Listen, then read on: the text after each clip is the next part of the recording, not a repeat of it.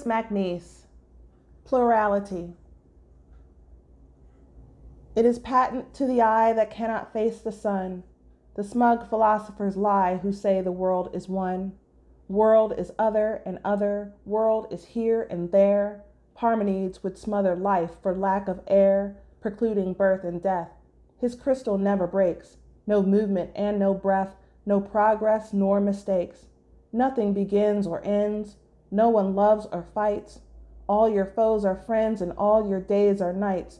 And all the roads lead round and are not roads at all. And the soul is muscle bound, the world a wooden ball.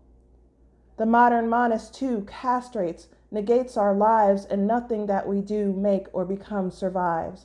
His terror of confusion freezes the flowing stream into mere illusion. His craving for supreme completeness means he chokes each orifice with tight plaster as he evokes a dead ideal of white, all-white universal, refusing to allow division or dispersal. Eternity is now, and now is therefore numb, a fact he does not see, postulating a dumb, static identity of essence and existence which could not fuse without banishing to a distance belief along with doubt, action along with error, growth along with gaps. If man is a mere mirror of God, the gods collapse. No, the formula fails that fails to make it clear that only change prevails, that the seasons make the year, that a thing, a beast, a man is what it is because it is something that began and is not what it was, yet is itself throughout, fluttering and unfurled, not to be canceled out, not to be merged in world, its identity a denial of all that is not it, its every move a trial through chaos and the pit, an absolute, and so defiant of the one absolute, the row of naughts where time is done, where nothing goes or comes, and is one with aught, and all the possible sums alike resolved to naught. World is not like that. World is full of blind gulfs across the flat, jags against the mind, swollen or diminished according to the dice, foaming, never finished, never the same twice. You talk of ultimate value, universal form, visions. Let me tell you that ride upon the storm and must be made and sought but cannot be maintained, lost as soon as caught, always to be regained, mainspring of our striving towards perfection, yet would not be worth achieving if the world were set fair, if error and choice did not exist, if dumb world should find its voice for good and God become incarnate once for all. No, perfection means something but must fall unless there intervenes between that meaning and the matter it should fill, time's revolving hand that never can be still.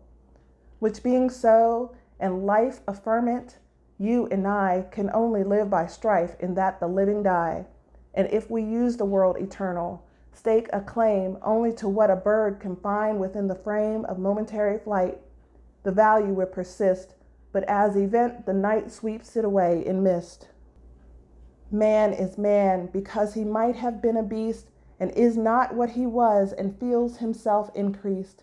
Man is man inasmuch as he is not God and yet hankers to see and touch the pantheon and forget the means within the end, and man is truly man in that he would transcend and flout the human span, and species become rich by seeing things as wrong and patching them, to which I am proud that I belong. Man is surely mad with discontent.